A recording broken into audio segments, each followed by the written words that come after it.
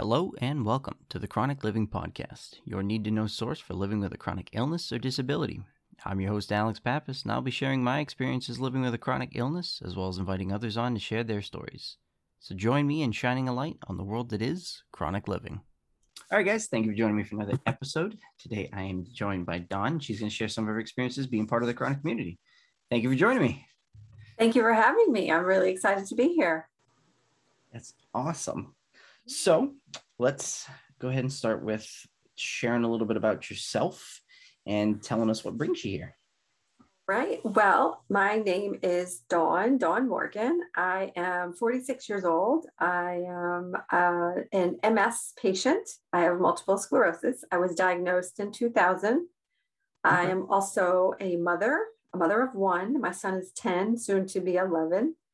I was a former teacher until MS kind of took over my life and caused my doctor to say, you need to reevaluate your life and reevaluate your career path. And I said, okay. And even having that conversation with her, I kind of like instinctively knew I'm not going to be able to do this for much longer. So she wrote on a piece of paper, permanently disabled, and that was kind of a shock to see. Yep. And I opted to leave the classroom. And we could probably get into this later, but I was super happy when the pandemic hit because then I could teach from home. So I was like, oh, this is really good. But yeah, so that is like who I am right now. Like this is where I am in my MS world and MS space. I am very much involved in the multiple sclerosis community. I did start a podcast about 3 years ago with a co-host, and she and I ended our collaboration recently this summer. And then I kind of branched off and I'm doing my own podcast, solo podcast. But I'm still like very much active and talking with people and talking with different companies and just being at what they call these days a patient influencer, just kind of bridging the gap between big pharma and finding out what big pharma wants from patients and kind of being the liaison and communicating that. Money. They want money. They want money. Exactly. They get a lot of mine and my insurances. But yeah. So go ahead and give us, I guess, a quick rundown of what multiple sclerosis is and how it specifically affects you. Okay. So multiple sclerosis is a neurological disease. It affects your central nervous system, and there are different types of MS. There's like 4 different types. There's relapsing remitting, there's progressive, secondary progressive, and there's clinically isolated syndrome.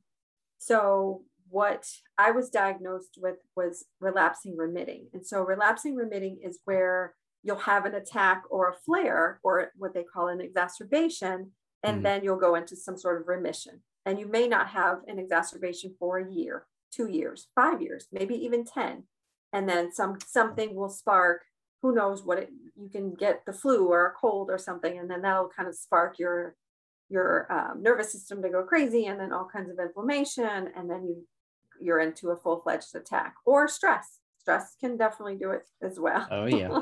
That affects a lot of conditions. A lot of people don't realize it, but that affects a lot of chronic conditions. Colitis being one of them, because I have colitis. And yeah, I understand that like multiple ways that it can do it, and I guess frequencies when it comes to multiple sclerosis, because something like what you have when it comes to colitis is usually considered irritable bowel syndrome, because you have a lot of the same symptoms, but it's like it might happen for a month and then it's just gone.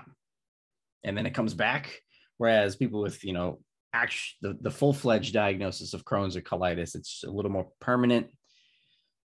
Depending on the severity, if you're mild, then you usually have a lot of remission. If you're severe like myself, remission is sometimes a little harder to find. So I definitely understand that. And yeah, stress is a massive factor in a lot of things. Absolutely. I mean, it affects every part of you. And I think one of the worst exacerbations that I had in my life was due to stress, because in 2000, when I was diagnosed, I chose to become a vegan. I was like, okay, I'm putting away everything that's anti, you know, inflammatory. And I want, you know, I'm adding I'm adding everything that's anti-inflammatory into my life. I'm getting rid of junk food and anything, you know, no processed food. So clean sweep. Yeah, clean sweep. I mean, even toothpaste and deodorant, I was like, I'm changing it all. And how'd that go? What's that? How'd that go? It went well, actually. Okay. So you're leading into it. I was like, was that too much of a change all at once? A little too drastic? It went okay. And I had to have a balance over the years, but it balanced itself out. But little did I know, you can eat right and do all those things, but if you have the stress and if you have depression and anxiety, it will flare. Your life will be hell. Welcome to a chronic illness. Yes. Colitis and Crohn's are the same way.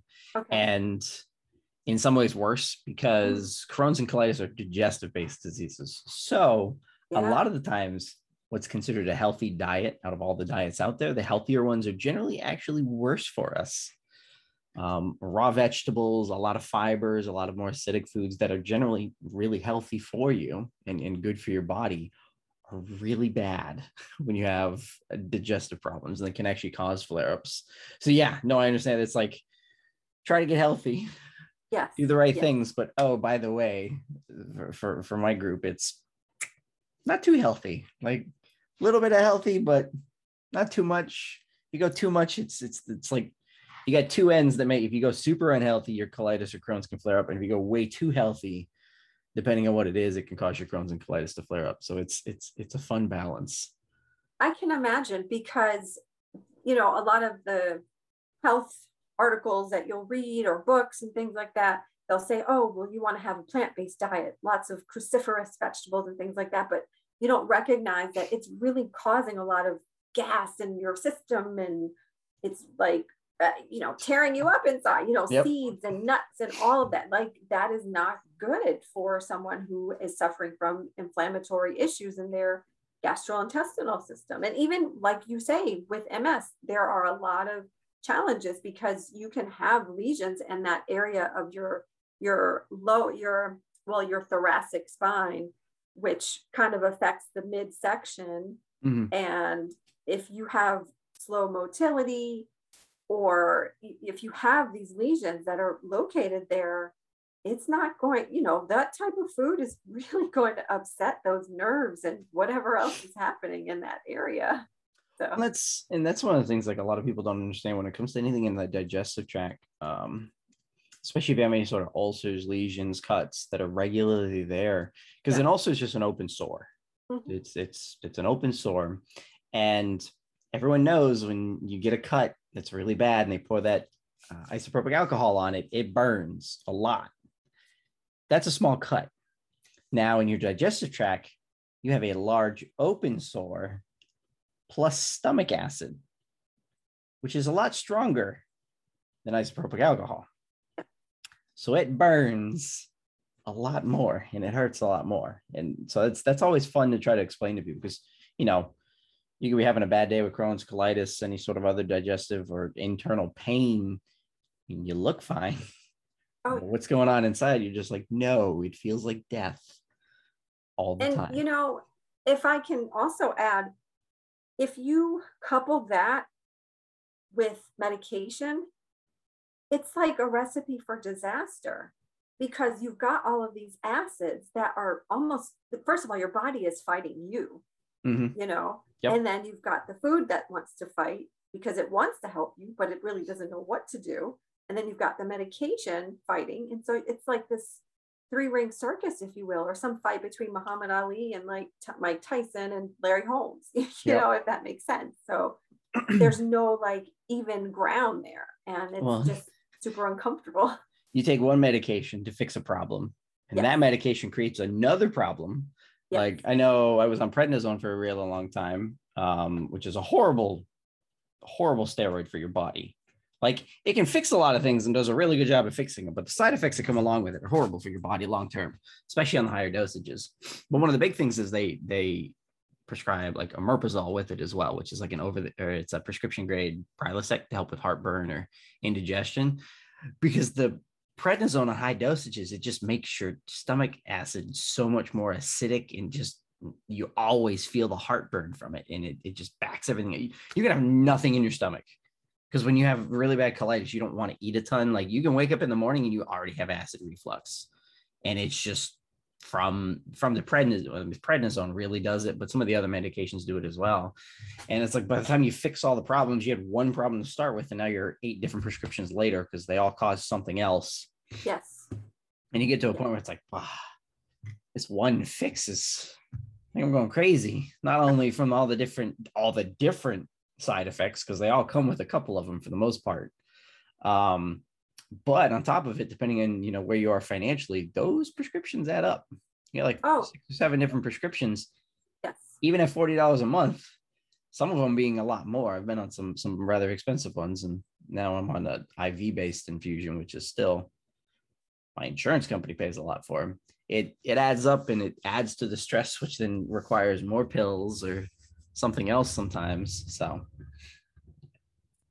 absolutely. I found that through my MS journey, 21 years now, things that have helped, it doesn't eradicate the disease for sure, but like meditation and just kind of like staying calm and stretching and doing yoga.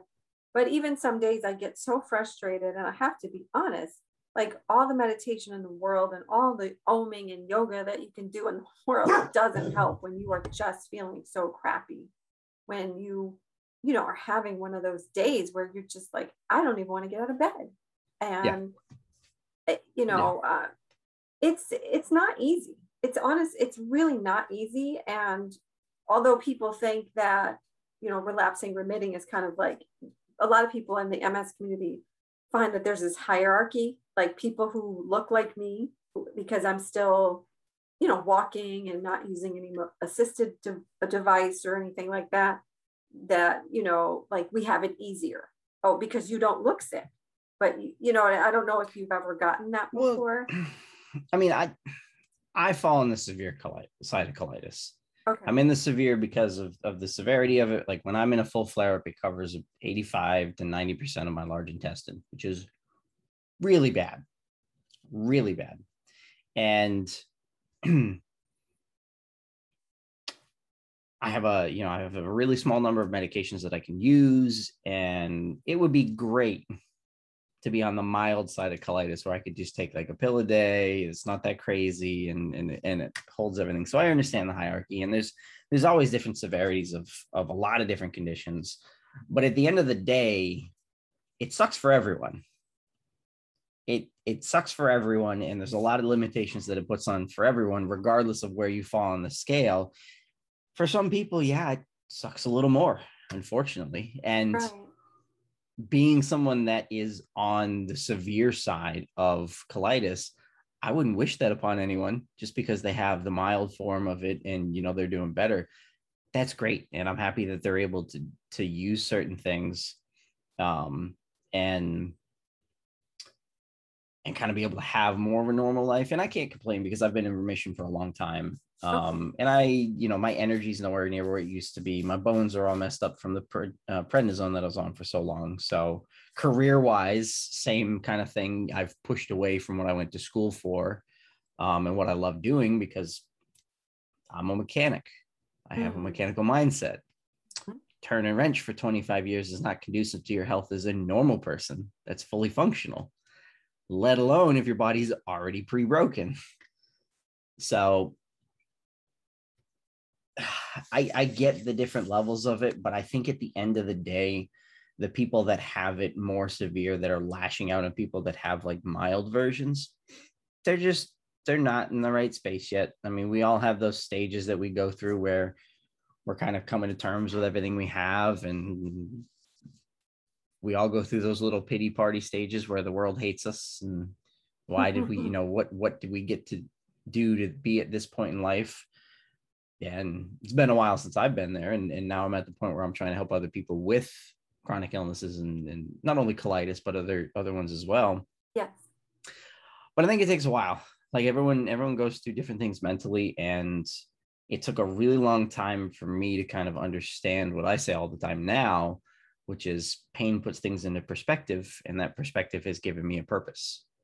Yes. And I really believe that. Like everything that I've dealt with, the lowest of the low points of my disease, which were really low, up until now, I understand that if I didn't go through any of that, I wouldn't be at the point now where it's like, okay, time to advocate for other people, not only for my community, but for all the communities in general that need more of that exposure, and try to create a platform to let people have a voice, because a lot of people don't. And I think it's super important. And I say it all the time that regardless of what you're diagnosed with, I believe that we all deal with 70 to 80% of the same stuff, same experiences, same struggles, same, being treated differently by other coworkers, by your social life changing, relationships being more challenging because of what we're diagnosed with, financial issues, because 40% of disabled people in the world are living below the poverty line. So it affects all of us, regardless of what we have. And I don't think there should really be, well, I'm more broken than you. Like, no, we all have a bunch of issues and we all deal with a lot of stuff. And we need to pool all of our resources to help each other, because whether you have a rare disease where there's 1,000 people in the world with it, or you have a disease where, 10 million people in the world have it, you guys can share experiences together and help each other through everything. So I see those people, and the way I look at it is like, oh, you're still getting used to your diagnosis. I'm sorry you're in a lot of pain and haven't kind of gotten in your rhythm yet. I remember that point for me. Give it a couple of years and you'll come around, hopefully. Yeah. Or you're just going to be miserable forever. Like, I don't. That's right. Because that's the thing. Like with colitis, I have a good sense of humor, and there's some people in the colitis community that hate it. They hate it. Like I say I have a broken butt. Yeah. That's what I have. Like like if somebody asks me what's wrong with you, I have a broken butt.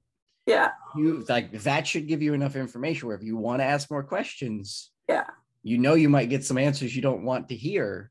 Yeah. But it explains it enough. And some people, they don't like that. They don't like that. I'm like, you have got to have a good sense of humor when you have a chronic illness, or you're going to be miserable forever. Right. So. But it's, if you don't laugh, it's like, what are you going to end up doing? Crying all the time? You know what I mean? Or being miserable. And they've done that. I'm good. That's nowhere near as fun. I have 2 questions for you. Well, actually, I have 3 questions for you. So how old were you when you were diagnosed? 17. So I had just graduated, so I was no longer in school. Okay. Which I'm thankful for, because I cannot imagine high school, middle school, or any school with colitis. Just graduated.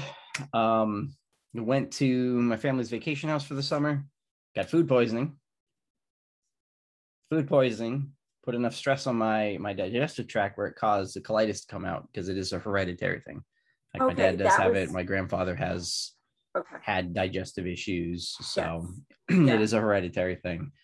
Yeah. So I've had it for 10 years now. 10 and a half. I'm 28 now. So. Okay. So do you find that you I don't know, because at 17, you don't really know who you are, but like, do you grieve like a self that you thought that you would be, or a former person? So I think it comes in waves. So I'm actually in the Diversibility Leadership Collective, which is the closed group that they have. And we were talking about, we had a grief podcast where they were talking about how grief kind of comes more in waves than it happens and just stops. And I can agree with that. So I talk a lot, and I've had various discussions with various people that I believe it's better to have something at a younger age or to be born with it. Now I know school is a whole nother challenge, and I don't have any experience having colitis in school. However, at 17, I just finished up school. I didn't have a career path. I didn't have a kid. I didn't have a wife. I didn't have a family. I didn't have like a career, everything already in place. So I got kind of kicked with maturity before anything happened. That was set in stone that I had to figure out. And I see a ton of people in the groups that are like newly married, just had a kid, second kid, just got a new career, just made a bunch of sacrifices for a new career, and now they have Crohn's or colitis, or in some of the other groups, they have a condition that they just got diagnosed with, and it's like catastrophic to where they are. Whether it's a new kid and now you have extra financial obligations and you have to keep another human being alive, or you just changed careers, you just got a new job, and oh, now I'm going to take like 4 weeks off because I'm sick. And I see it causing a lot more problems for those people. And I think at the younger age, I can adapt over to it. Now, there were still waves of like the beginning of this year, I turned down a diesel apprenticeship position. It was a 4-year apprenticeship. I would be making a lot more money than I do now. And I love automotive. I love diesels. Like diesel mechanic would be my ideal job to have, just because I love tinkering and I love diesel compared to gas, just because they're bigger engines. And a diesel mechanic, you can work on everything from boats, trains, tractor trailer trucks, construction equipment, everything. Like there's a lot broader of a spectrum for it. So personally, if I got bored with one thing, I could just move around, still do the same general career. But I had to turn the job down because I looked at, where I'm at now. I'm 28, I have bad bones. I've been in remission for a while, but my colitis kind of kicks up here and there. When I'm on a good day, I'm running at 80% of the energy I used to have.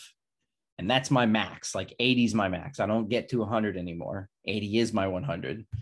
And since I've had the vaccine in April, which I don't know if the vaccine caused it, I'm still figuring out, my energy's been more down like 40 to 60 range, not 80.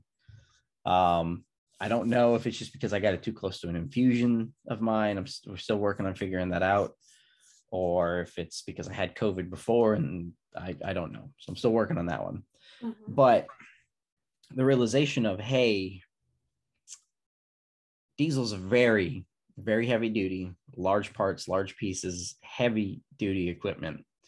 Having bad bones alone, I can't imagine how many bones I would break between now and 25 years down the road when I retire, or at least with the career aspect before you can retire.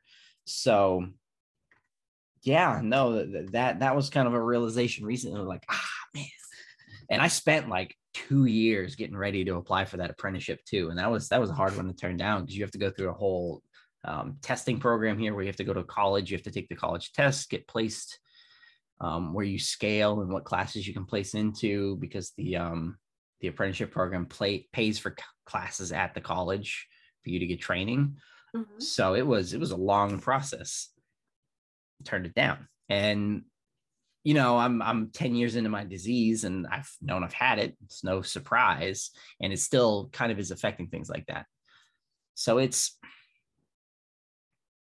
don't know. I think that there's always a debate of when you get it. And I've had some people like, oh, I'm happy I had my normal years.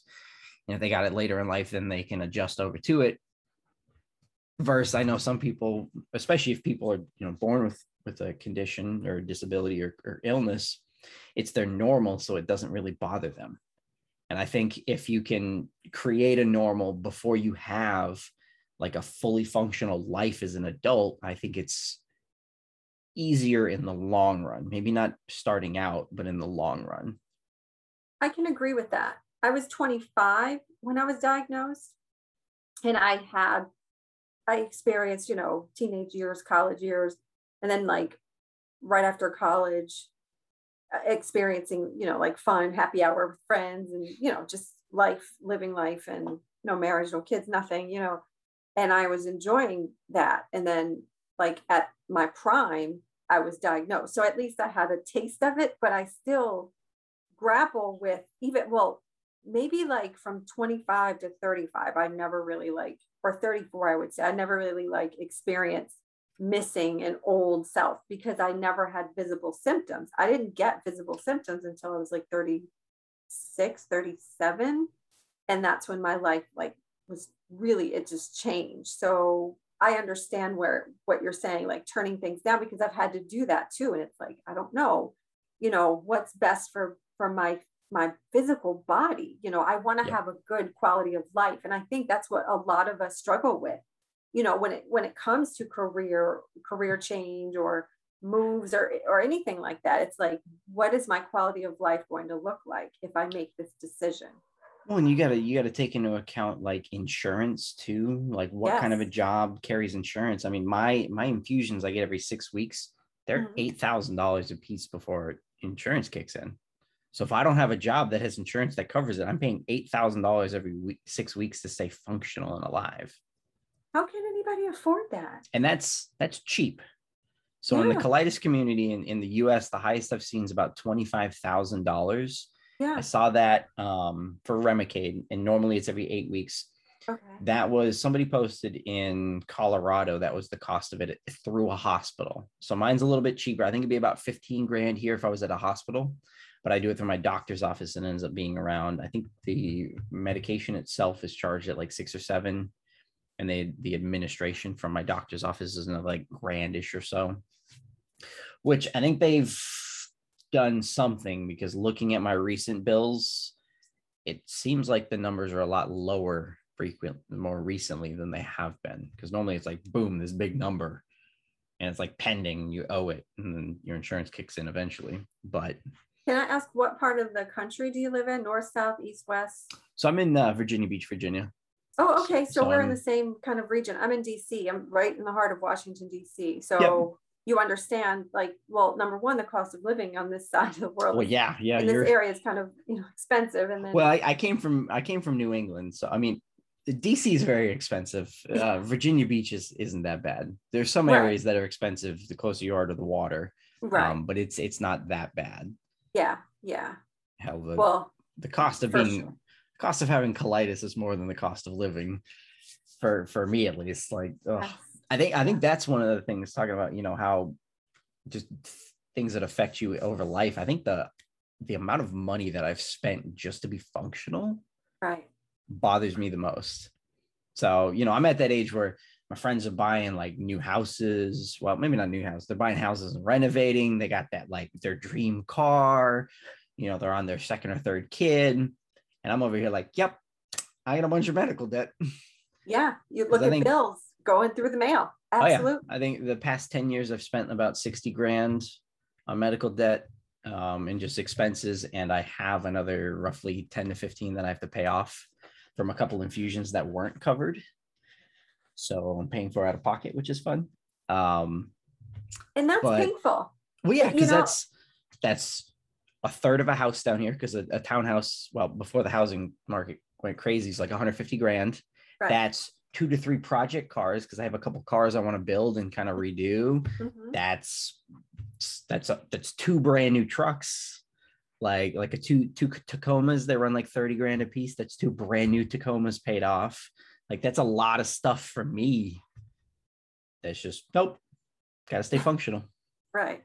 So No, I get it. I had my beautiful home. I'm divorced now, but bought a house after my divorce and absolutely loved it. And due to medical costs and bills, I couldn't keep it up. And then my disability check was not cutting it, and went through my savings. And I mean, just the struggle and having a child. And I was like, okay, something's got to give. And I had to sell my house. And I kick myself every day because I said, why didn't I just rent it out and make it work somewhere else? But I well, think, it's, you're dealing with so much, you don't mhm, think about those kind of things. Like, it's such a stressful experience. yes, Looking back at it, like, oh my God, why didn't I just do yes, that? Like, what was I thinking? And you're dealing with so much you're not thinking. And not even point out, a lot of the medications affect how you think, and I they throw love that things you're off. saying that. Yeah. Yes. Oh yeah. When I was in the higher dosage of prednisone, I would get mood swings. I Mm-hmm. would get just angry all of a sudden. Like, I had a lot of problems in my relationship when I was starting out, because the high dosage of prednisone, I would be just good 1 minute and just pissed off the next for no reason, or super emotional, or I'd Yep. freak out about things. For a little while, I was having hallucinations because I was on such a high dosage, and I didn't even realize it. Like, it was bad. And that's not even the depression, which you can't you can't even tell. I mean, when you first diagnosed and everything's changing, I don't think you really tell where the depression comes from. It's like, oh, is it one of the medications? I don't know. Maybe it's my life just changed and I got a bunch of stuff I'm dealing with. Who knows? It could Right. be the 4 medications I'm on. It could be the fact that, oh, I can't do X, Y, Z. You know, all these things that used to make me don't exist anymore. Right. I don't know where the depression's coming from. Like, no clue. It just popped out of nowhere. There's no reason it should be here. Right. So, and I talk about that a lot. We try to have like a logical discussion around depression. Yeah. Like everything we deal with, it is 100% okay if you're depressed. Like there's 100 reasons that justify, between the medical costs, between the changes in your life, the dreams that just died when you get diagnosed with something, that, you know, all the changes, like you're talking about not being able to keep your house because of the medical bills or Yes. financial changes. Those are 100% okay to have depression, you know, to deal with depression. It's how you handle it. It's a whole nother discussion. Well, but it's okay to feel that. Like there's nothing wrong with that. And I had to tell myself that it was okay because I'm super independent, super like, you know, I'm a go-getter and nothing's going to keep me down and just keep going. You know, nobody can oppress me, or, you know, I just like have that mentality. I've always had that mentality. And so when I faced that point where it was like, okay, you got to give this up or like somebody's going to take it, you know, and it just kind of like spun me into this like really dark place. And, you know, it's been like 2.5 years now. And I'm still struggling with it, to be honest with you, Alex. I still like, it's a challenge. It's a challenge. So for me, the first like 2 years are probably the worst. At the peak of my flare, right before I went to the hospital, was probably the absolute lowest, just because of the physical pain every night. Definitely suicidal. I would think about it every night, because I would get 2 to 3 hours of sleep, if that, because I was constantly in the bathroom. I mean, I was in the bathroom 30 to 40 times a day on a bad day. So even like the softest of toilet paper hurts by that time. And for me, like the one thing that worked on those really bad nights, I would listen to Jason Mraz, I Won't Give Up, and I'd sing it to myself in the mirror. And to this day, like that's the best thing that I've kind of done. And that's not necessarily the best way to handle it. You know, when you're at that point, there are professionals you can talk to. And being 17 and a male, we know how amazingly open of a platform there is when you want to talk about your feelings. Yes. So I kind of bottled it all up, which was a bad thing, but talk about it a lot. And I think we all have those kind of like we were talking about, the waves of kind of depression, waves of grief. And it's okay, because, you know, as it goes on, as opportunities come up in your life, or as things that you wanted to have reached by the, you know, whatever age you're at, that don't happen because of your you know, your financial standpoint or your work standpoint from what you're being diagnosed with, it's kind of okay. Like it's not fun, but it's okay. And I'm finding, getting into the advocacy space, I've only been here for 6 months, roughly. Yeah, 6 or so months doing the podcast. A lot of doors have closed, but starting to advocate for other people and help the community, a lot more have opened, and a lot more are still opening, which is really cool. And I've had a lot of general growth in the past 6 months, because I definitely walled myself off for a long time between family stuff and you know, colitis. But I think it more comes down to prioritizing health and mental health. Because in America, we have a great system. If you get to the point of being suicidal, there's a number you can call. Yes. But we don't have any sort of a discussion up till that point. No. Which is a problem. It is a problem. And this is like, I always wanted to ask, and I think you would answer this honestly. Do you find it, or have you found it to be difficult being a man, and what our typical society, like right now, views as masculine and strong and virile, and you have this chronic illness? It's like, no, you're supposed to have this hot chick on your arm. you're supposed to have, this flashy car. Do you So find it hard here's to my live up to viewpoint. that? Mm-hmm. And it took a while to get here. Mm-hmm. So these past 2 years, I've been working on me. Got out of a super toxic relationship that lasted way too long. And that lasted like 3 years. And I realized, wow, this is 3 years and no growth. Like I didn't grow at all. We weren't growing on working towards anything. I was like, what in the world was I doing? So over the past 2 years, I've been like, okay, you know what? I really need to work on self-growth. Like I haven't done any in a long time. I need to get to a better point. I'm not happy where I am financially, just all around. So I started looking at a lot of different things, tried a couple different things for like starting businesses. For a while, I was buying and selling like collectibles, Pokemon cards, the really rare ones. I'd buy them and flip them and turn around. And I ended up getting into photography for the collectibles. And from that got into like nature photography, automotive photography, a little bit of videography. And this whole advocacy thing and helping the community has kind of it's been haunting me for a while. Haunting is the right word. Like it's been in my mind that I need to do something. But I haven't found the right, I either made excuses, hadn't found the right platform, wasn't confident enough. And last year, January 22nd, 2020, I shaved my head and started growing out my beard because I was getting tired of looking at myself with like half of my hair because of medication I was on. I lost a lot of it, which helped a lot. Like I'm a lot happier with how I look and who I am now. But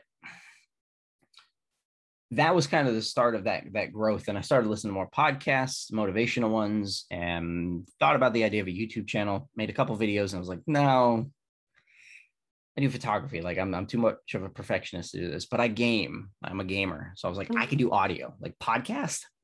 Got it. Started recording a couple episodes and got to like the mental health one, talking about how I, felt suicidal at a point. That was a really hard one. But after I kind of got that off my chest, I was like, wow, okay. This feels good. Yeah. It feels good. Yeah. Talk about it. And even just random people that are listening, it feels good. Right. And after I made it past that point, I kind of started thinking about a lot of just general growth. And I realized, okay, I was nervous about talking about that kind of part of my life, even though it was so long ago. But I came to a realization when I was talking about being suicidal and kind of where I was in the past. And it came down to the things that I thought about myself when I was suicidal. Nobody has even come close to ever telling me in my life. And nobody will ever say anything worse to me. And it made me realize, you know what? I don't care what other people think. I'm going to say, talk about my opinion when it comes to this society, this community. And I'm not worried about how other people are going to view it because nobody's going to think anything worse or lower of me than I've thought of myself. I've had to convince myself every, night before, hey, I want to see tomorrow, and remind myself that I was worth that. Nobody's going to tell me or put me down more than I had put myself. And that made me realize, I'm like, wow, if nobody can tell me anything worse than I've thought of myself, and I've made it past that, then I don't. It's like, yeah, okay, I'm a male. So what? I'm also one of the small portion of us that is actually talking about how we feel in our kind of experiences. Because on this podcast, I would say about 80% of the people I talk to are women, and there's nothing wrong with that. It's just guys don't talk about what they've been dealing with anywhere near as often, and that's fine. I realize we kind of all have our different path, and part of realizing that, I'm not worried about what other people think about me. I also came up with the whole, pain puts things into perspective, and that perspective has given me a purpose and can give other people a purpose. And I think that's really important. Is I'm where I'm at because of everything I've been through. And my goal is to impact other people and help other people in the community suffer less. All these people that have the fancy cars and everything, they're focused on them and themselves only. They're not going to leave a lasting impact. They're not going to help people. They're not going to take someone that's struggling with their diagnosis and could potentially become suicidal or commit suicide and bring them back to the light side of things. They're not going to be doing all that stuff. So it's great that you have this fancy car that you rented for a photo shoot, because I do photography. I know that like 80% of social media, those cars are rented. Yes. Everything they have is rented, and the money's fake because you can buy fake $100 bills on Amazon, and they're like the front side look real and the back side is fake. So you can fake all of the fancy stuff. That's great. Right. As soon as you stop faking all that, and as soon as you stop having nice things, all of your audience disappears. Absolutely. So but chronic illness forces you to be 100% real. And like, because how can you hide? How can you continue to hide it? You know what I mean? Like, you can't. Let's say you're on a date and you're like, okay, what are you going to do? Like, fake it, hide it? No, like, you can't. Well, that's one of the things that I found out. So dating taught me that one, because dating is fun with a chronic illness, and I've talked about it in some past episodes. So I've been on a ton of the dating apps, a whole bunch of them across the board, and kind of got a feel for it. So at first I was like, okay, I wouldn't bring up colitis, and I'd start to have some really good conversations with some cool girls, and maybe go on some dates, hang out a couple times, no big deal. As soon as I bring up colitis, 8 out of 10 of them would flake. 8 out of 10, 80% flake. Right out. Just could have amazing conversations, connect on a bunch of things, have similar hobbies, have things that we like doing, whatever, going great. Bring it up, 8 out of 10 bailed. Kept trying, same kind of thing. 8 out of 10 would bail. I would keep moving it up a little bit more, doing it a little more often, maybe getting it off of the bat. And the sooner you say it, the more people bail faster. And started thinking about it. I throw it out there. I just completely put it out there. Everyone I work with knows, everyone around me, my social circle knows, because, and it took a while to learn, but because I want you to weed yourself out for me. Absolutely. I want you to be, if you're that 9 out of 10 people, I want you to just get out of my way. I don't even want to waste the time to talk to you and say hello. I want to go for that 1 out of 10 that's worth talking to. So I find that, and I talk about that when it comes to like your social circle. And I've kind of talked about it with some of the like 10 rules for chronic living.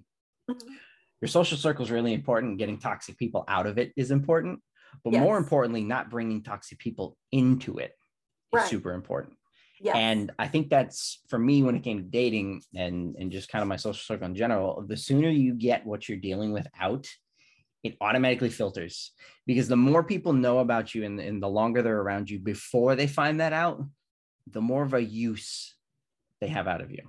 There's a lot of people these days, they focus on what you have and what they can gain from you. When you have a chronic illness and a disability, that reduces how much you can gain from that person.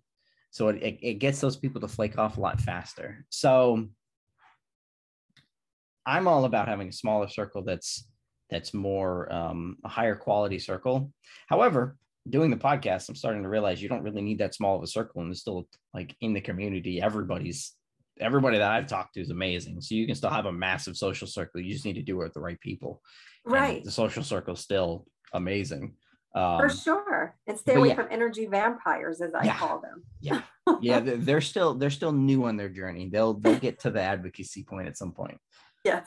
So yeah, I've learned a lot more recently too. A lot of it in the past 2 years out of my 10 years. But yeah, I think you saying that just kind of like sparked a thought. It's like, there comes a time where you have to like accept that, you have to come to an acceptance point, because we do, believe it or not, we do go through the 5 stages of grief when you have a chronic illness, and you go through that. And it's like, you may not go in order, but you might start in denial. You might start, in shock, or I don't remember all the stages, but so right at the moment. Funny that you say that. Why is that? So I had somebody on that came on to talk about addiction and depression. And through our conversation and kind of talking about all the different stages that we've been through, especially me relating to some of the stuff she was talking about, she actually brought up the fact that chronic illness is a lot like an addiction as far as how you can handle it. And there's actually 12-step groups for chronic illness, because you go through a lot of the same stages. So the 12-step program in small areas is actually working for people. And I looked it up, and a lot of them do make sense. Because it's the same thing, you know, the denial, the acceptance. And then once you make it past acceptance, the last step is helping other people, which comes to the advocacy. Because I was talking about, I looked it up. I've actually made it through most of the steps just kind of on my own. I didn't realize that's what I was doing at the time, and it kind of worked out that way. But yeah, there's a lot of different steps to it, and there's no rhyme or reason to maybe you go out of order on a few of them. But yeah, there's a process to everything. And I think part of my growth is I make motivational posters for my Instagram. I post 2 motivational posters a day, and I make them all. So I look up and I look at motivational quotes all day, certain days. I'll dedicate a Saturday. I will dedicate like 16 hours to just taking pictures and quotes, matching them up and creating them so I can post them on Instagram, because I have them scheduled out. I have them scheduled out months in advance to keep the people that follow me engaged on that aspect. So when I start throwing more podcast content on there with the motivational posters, the algorithm helps me out. That's a whole marketing thing. But doing that, I realized like there's a lot of motivational quotes and a lot of things that can, just reading them, you're just like, wow. And right before I started the podcast, I read somewhere, it was a question. It said, where would you be if you put 40 hours a week into yourself? And I was like, oh my God, I waste I love it. so much time growing, because I used to work retail. I was like, I wasted so much time making Best Buy a better company. Yeah. I was like, 40 hours a week. I'm like, because I at one point I worked 2 jobs. I was working 60 to 80 hours a week between both of them. I was like, what in the hell am I doing all this work? Like, yeah, okay, I get a small pathetic paycheck from Best Buy working seasonal at the end of every 2 weeks, but I was like, hey, we dumping all this time into a podcast. And then I see things like one of the other ones I really, really like, and I'm not super religious, but I do have my beliefs. Talent is God's gift to you. What you do with it is your gift to God. And that one hit me because I am not, was not a social person.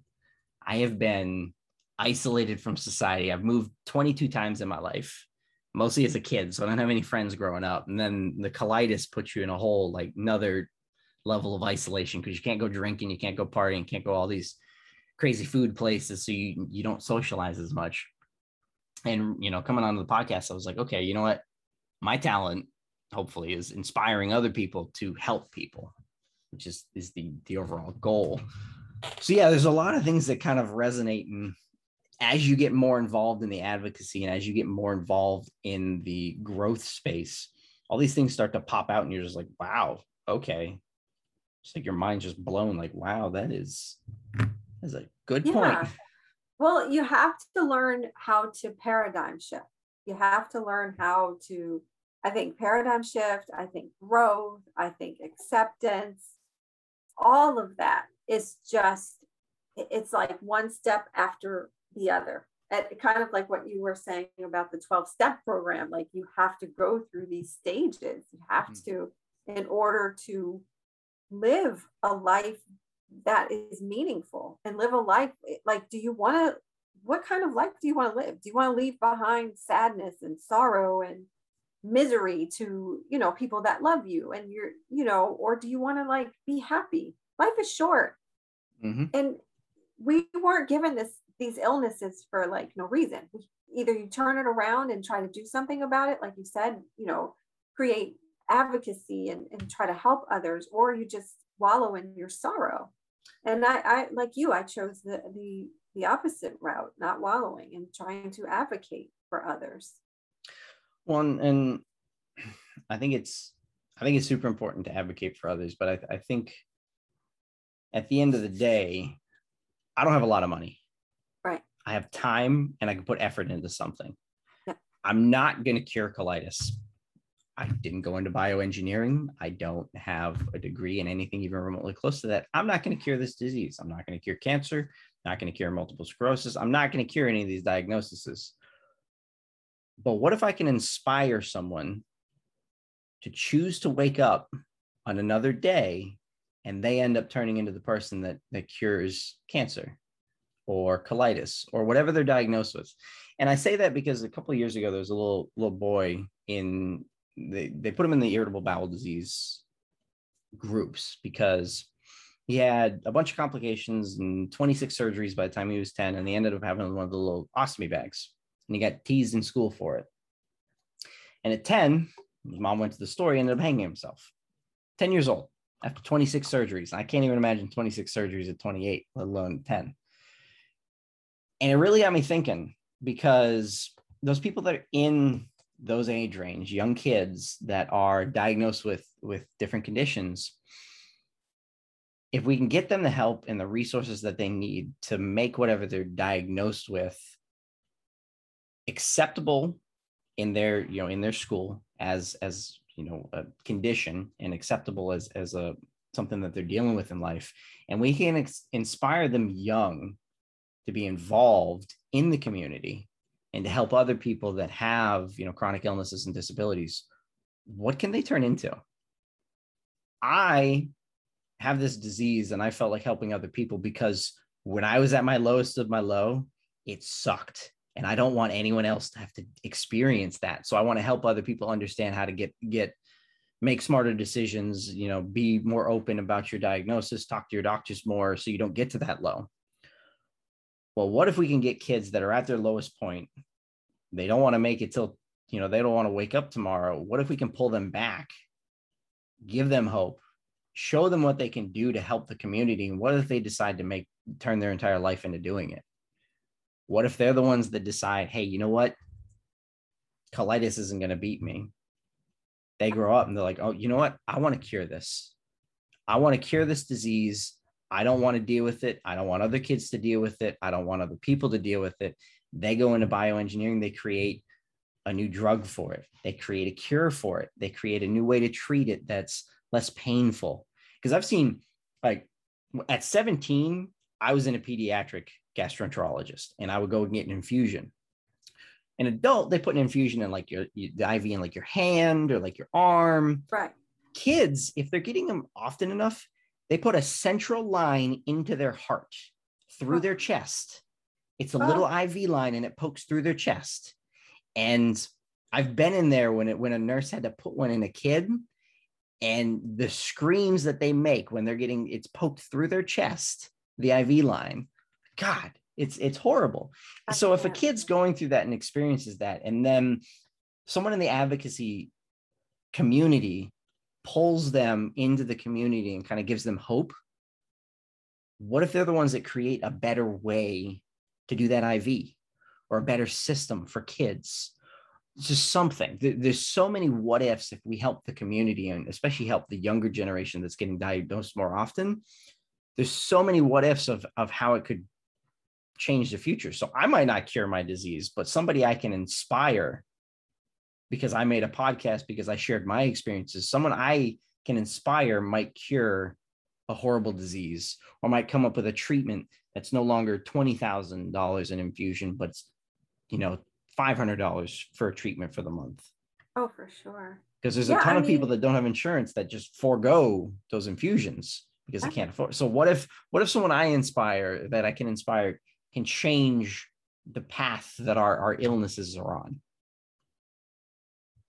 We are setting the foundation. I mean, pediatric MS is very much real as well. And I think that if caregivers listen to my podcast or listen to my advocacy work and pay attention, then somebody is going to pay attention, and there will be a cure, and there will be, or maybe not a cure, but there will be, more research into how to, kind of stop the illness in its tracks.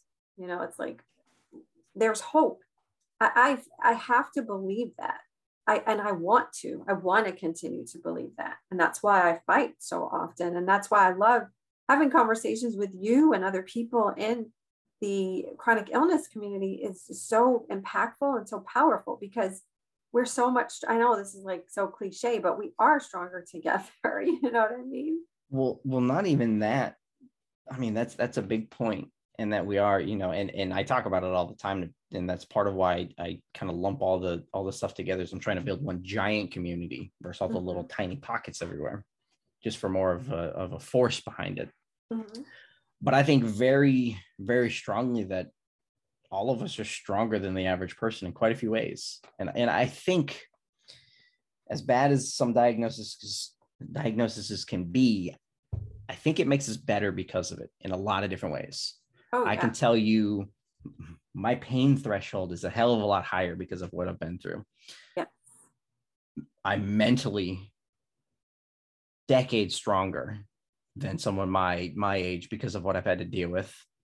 I'm more empathetic. I'm more understanding of other people because I know what they're going through. I know what they're roughly experiencing. I might not know exactly the pain that they're feeling, but I understand at that level of it is ungodly pain. So I feel for you. We're better at communicating because we have to communicate all these fun, awkward things to our doctors that we've never met before, especially when you have a broken butt. Like those are some fun conversations. Hey, I deal with incontinence, so I'm always like either wearing a Depends or praying that I'm not like peeing on myself in Target or something. Yep. So there's all those awkward. So we're better at communicating. Yes.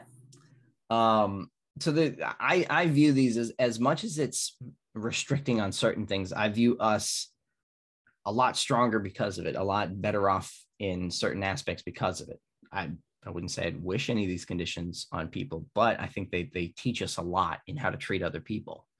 And I think that's why you see a lot of people in this space, in the advocacy space within the communities, because we're trying to create platforms we wish we had when we got diagnosed. Yes. And we're trying to create that network of people that we wish we had exposure to when we got diagnosed. 100%. Love it. Yeah. I rant a lot about all the different ideas in my head. No, this is awesome. I'm like I said, I'm just super grateful to be able to share in this space and talk with you and talk about. I think that's an important thing too that I want to see more of in the advocacy space is just normal people that are diagnosed with something talking. Like it doesn't always have to be this amazing person that's been advocating forever. Like I talk to a lot of people that are super nervous when they get on because they've never talked on a podcast before. They're always super nervous. Like, I've never done anything like this. I'm like, look, it's a conversation. It's good. It's just going to be a back and forth. Like you're going to enjoy it. And it's about talking. The guilt and the shame that come with having something wrong, putting that in air quotes, wrong with you. You know what I mean? Like it makes like the average Joe not want to talk about it. So when you get a celebrity that gets out there and they want to talk about it, then it's like, oh, okay. Celebrities talking about it, so it's okay for me to talk about it now because that person has it, and they kind of glamorize it when someone who is like well known has an illness that they're struggling with. And I get kind of resentful with that because it's like, well, what about the average Joe or Jane? Because we're out here too. Awareness is awareness. It starts somewhere and grows from there. It's not ideal awareness. Right. But people jumping on the bandwagon, at least they're aware of it. Yeah. So they can be a little bit more in tune with it. Or when you get one of those celebrities or stars that's like, hey, they throw out like a great resource for the community. I think that's really impactful. That is for sure. It's less than like, I mean, I understand. Yeah, you're living with it. It's great that you're living with it. No, I don't care about your daily routine because you have so much more money to dump into it. Like I don't care about your diet because the average person is not going to be able to do that. Yeah. But when you're like, hey, I went here, or I went to this shelter, or I used this resource, or I worked with this organization. That's something that a lot of people can have exposure to. And like, oh my God, I didn't even know that was a resource, and they can look into it. So I think there's ups, pluses and negatives with that. Or more useful information and less useful information. Like it's great that you spend $10,000 a day on your meal and you feel great for it. Like, right. Yeah, that makes sense. Right. Obviously, like you're not eating McDonald's or a microwave dinner every day. Like it sounds like your colitis is going to be doing better. Right. Oh, you had a professional chef cook like this amazing meal from scratch. Oh yeah, of course your diet's going to be great. But no, when they bring up like, hey, you know, or they advocate for a specific organization that helps with certain things, that's super helpful. Yeah. Because even though a lot of people might be on the bandwagon of like, oh, that's great, there's a good chunk of those people that know somebody that's affected by whatever they're promoting and can get that resource to them. Right. So I think there's ups and downs of it. I think the biggest thing for me is bringing all the communities together, because if you put everybody with a chronic illness, everybody that's disabled, everybody that deals with mental health, and then terminal illness altogether, that's more than 50% of the world population. It really is. Like people that are broken in some way, shape, or form, physically or mentally, we make up the majority of the world. Yes. So, and that's part of why I like, because this podcast was going to start as just a colitis and Crohn's podcast. And I was going to call it Let's Talk Shit, because I have a good sense of humor. I love it. That's what it was going to be. Yeah. But I wanted to do something bigger than that, because there's a ton of podcasts for colitis. There's a ton of resources just for colitis and Crohn's. I want to pull everybody together into one big group, because as a big group, we are a massive population that can do something. As colitis, there's only 3 to 4 million Americans that have colitis in a population of, 336 million. That's, if you get everyone with colitis, all 4 million people, you might be able to make a change. But on average, you get 5 to 10% of a population to do something. If it's what, 150,000, 200,000 people. 200,000 people aren't going to change a damn thing. No matter how loud they scream. Not going to change a thing. Like, you need tens of millions of people. Yes. And I think that's the important thing, is creating a narrative of creating a giant community, and the community focuses on something. Right. We focus on one issue, we fix that issue, we resolve that issue, we stop that issue, and we pull back and we're like, all right, who needs help now? Oh, diabetes. Pharmaceutical companies are playing with you. Let's throw our effort at them. We could do that. Not to cut you off, I'm sorry, but we could come together and not be so like focused on just our lane, but we can come together and works. What's that? It works. It does. There's already a system in the US that does this. It's called the American Cancer Society. Exactly. They do it with cancer. They lumped all of the cancers together. And when you go to their website, it is cancer A to Z, all the different types of it. They lumped it under one umbrella. And all the rare cancers that are really small, they benefit from it because they get funding from the big cancer that gets overfunded, that doesn't need a ton of more funding. So all these rare cancers get researched because they're all grouped together, and they can do that. They're like, all right, breast cancer is good. We got plenty of research for this year. Right. Let's go get this, let's go focus on this other cancer that doesn't get enough money because they're so small, but we got extra money. Let's move it around. We got extra resources. We got extra scientists. Yes. So the Cancer Society has done exactly that with cancer. They've made it into a giant group. Nobody's going to say anything bad about cancer because everybody knows somebody that's been affected by some form of cancer. Exactly. And with us, we can start with mental health, because let's pour all the money into mental health, because all of us have faced it in our chronic move it all around. And we can say, look, let's work on how much these prescription drugs are costing, and why are we living in the poverty level? We are like educated, smart people. Like, we want to live a normal life. You know what I mean? Like, well, that's one of those things too that a lot of people don't realize. Like, pharmaceutical companies make a lot of different drugs that affect a lot of different people. So when you have an issue like the insulin or the EpiPens, where there's a problem, there's a lot of companies that make different versions of medications that can be worked with. So for example, I have colitis, I'm on Remicade. Maybe the company that makes Remicade makes a bunch of other things and they make insulin. Yes. Well, they're not playing nice with their customers. That's right. On insulin. Well, I can join the cause and I can switch my provider for Remicade. I could go to a different version of it. I could change medications. If I'm on something that's not quite working, maybe we switch providers. Yep. I can throw my power at it, because at the end of the day, a lot of people don't realize, like, you have a lot of power when it comes to your doctors, when it comes to your doctor's office, when it comes to your pharmaceutical level. Yes. Because there's a lot of money being exchanged. Oh, for sure. But just changing and moving doctor's office, you're taking thousands of dollars a year if you deal with a specialist on a regular basis and moving that around. And that power also comes with medications. It's thousands of dollars a year that you can just change from one generic brand to another generic. Like there's a ton of there's some generic versions of Remicade that they just recently came out because they started posting that certain insurances aren't going to cover it. Well, the company that makes it's doing things that don't agree with the rest of the chronic community. Maybe I'll just go to the generic one just because it's $8,000 a month. They don't get any more. Right. And you get 1,000 people to do that. You get 10,000 people to do that. That's a lot of money. It's a lot. And we have to empower, help to empower each other and let folks know, look, without us, without patients, where are doctors going to be? Where are pharmaceutical companies going to be? They're nowhere. Yeah. So they need us. They need our voice. They need our advocacy. They need That's part of the problem that I see with the communities, because it's like, yeah, they're targeting diabetes, and the diabetes customers can complain about it for a certain amount, or the colitis customers complain about it for a certain amount. But if everybody that gets medication from that pharmaceutical company is like, hey, you need to cut the shit, or we're jumping ship to another medication, that's hundreds of millions of dollars a year that pharmaceutical company could possibly lose.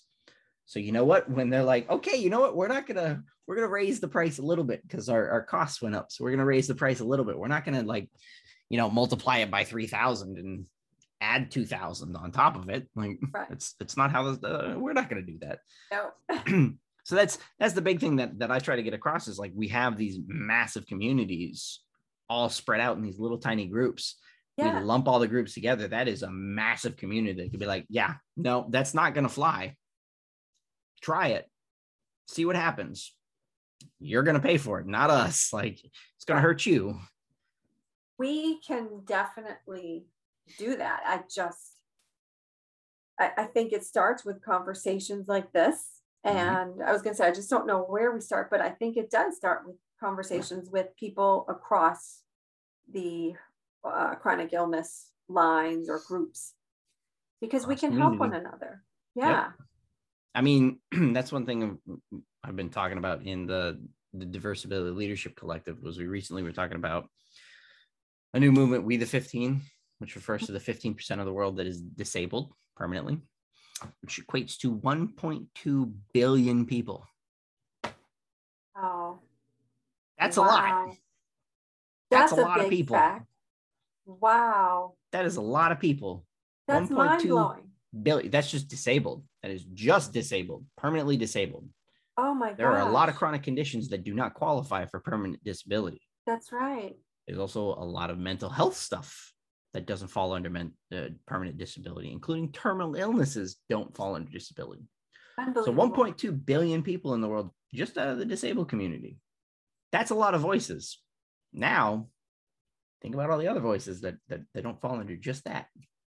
Huh. So there are a massive amount of people that go through this stuff. So it's okay it's one of the big things we need to get. It's okay to talk about it because there's a lot of people that deal with it. Like the people that are going to knock you on it, they are the minority. They do not make up the majority of people, because the majority of the world is dealing with some sort of major health issue.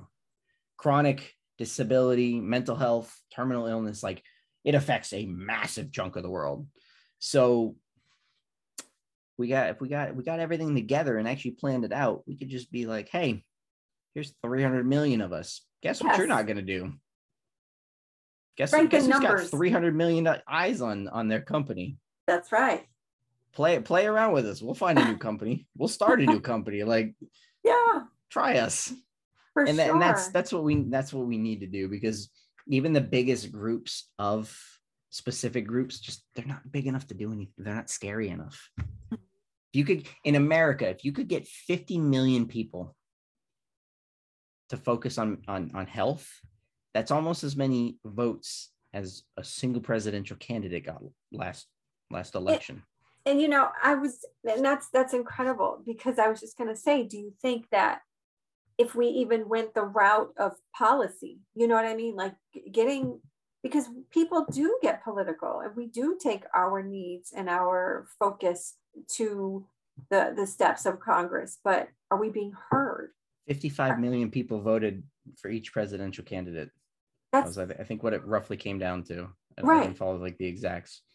if you had 55 million people saying, hey, you need to make healthcare better. Right.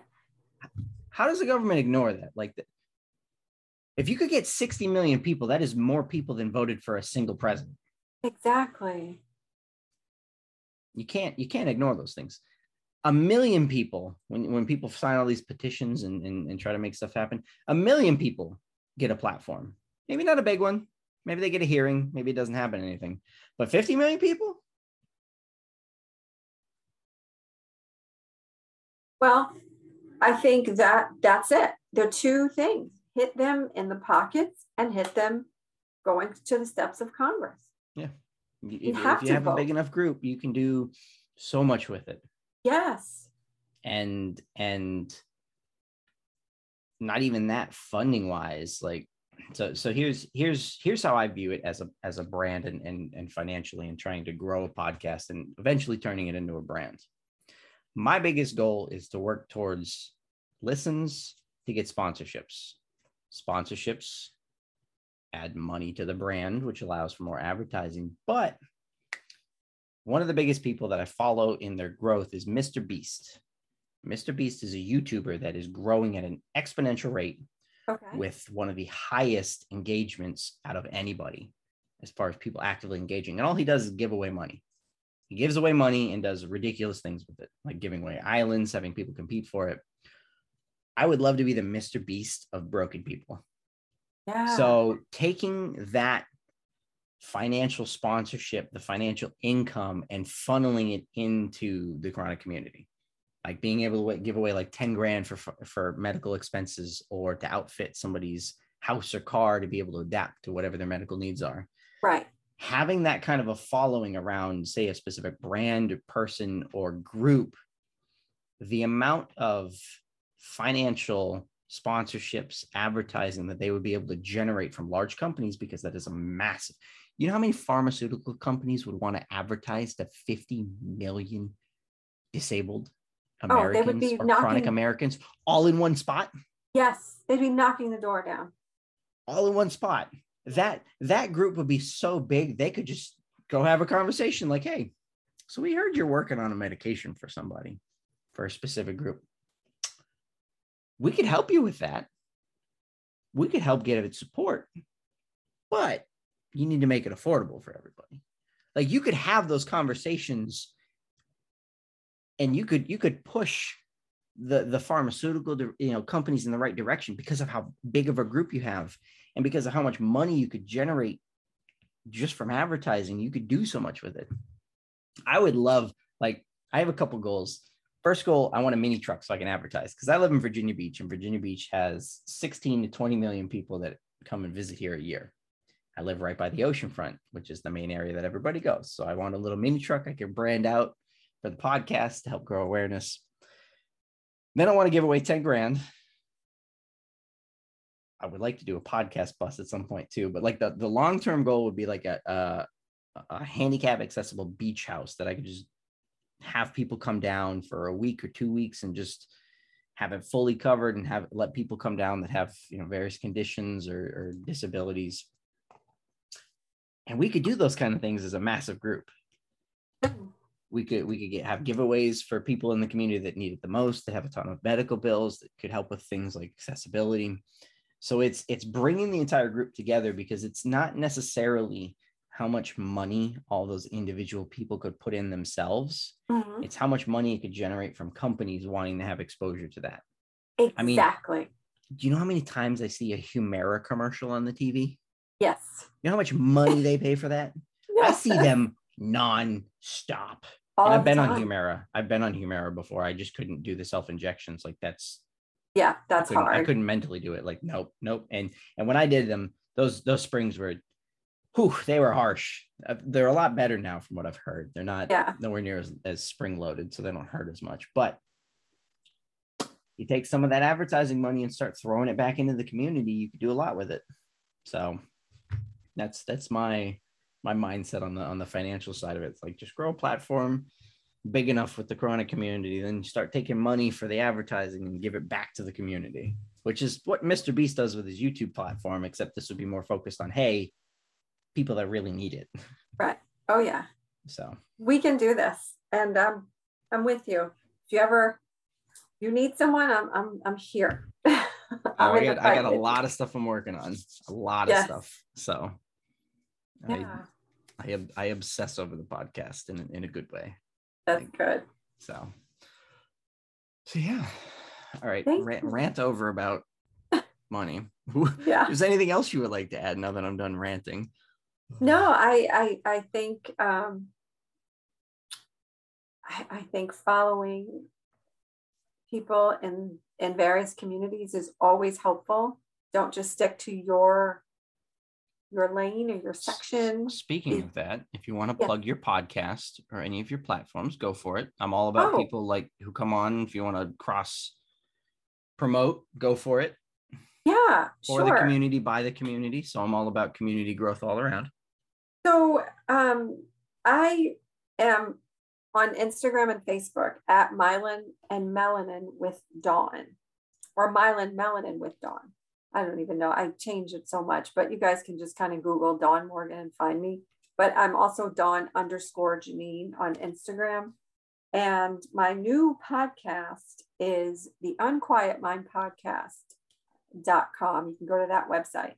I haven't uploaded my episodes because I'm editing them, but I have tons of episodes on YouTube. If you go to Mylan and Melanin, and you'll see me there. But basically, if you find me on Instagram, my personal one is Dawn_Janine, and that's how you can find all the things that I'm doing in the world. I'll have you send me the links for all that, and I'll put it in the description of the podcast. So it'll be right in the description, so people can just copy and paste or click on it, make it easier. Sure. Thank you.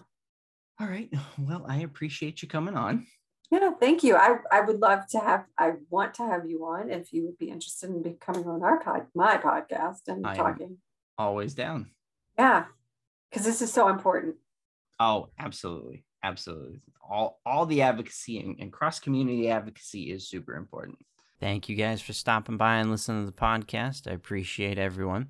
Make sure you guys stop and check out chronicliving.info. Got a new website up and running that's going to be the main area to find all the social media content as well as accounts. So make sure you guys stop by if anyone's looking to share their story, volunteer, either time or experience. There's also going to be some links on there of how you guys can get involved. As always, I appreciate you guys, and I'll see you in the next one.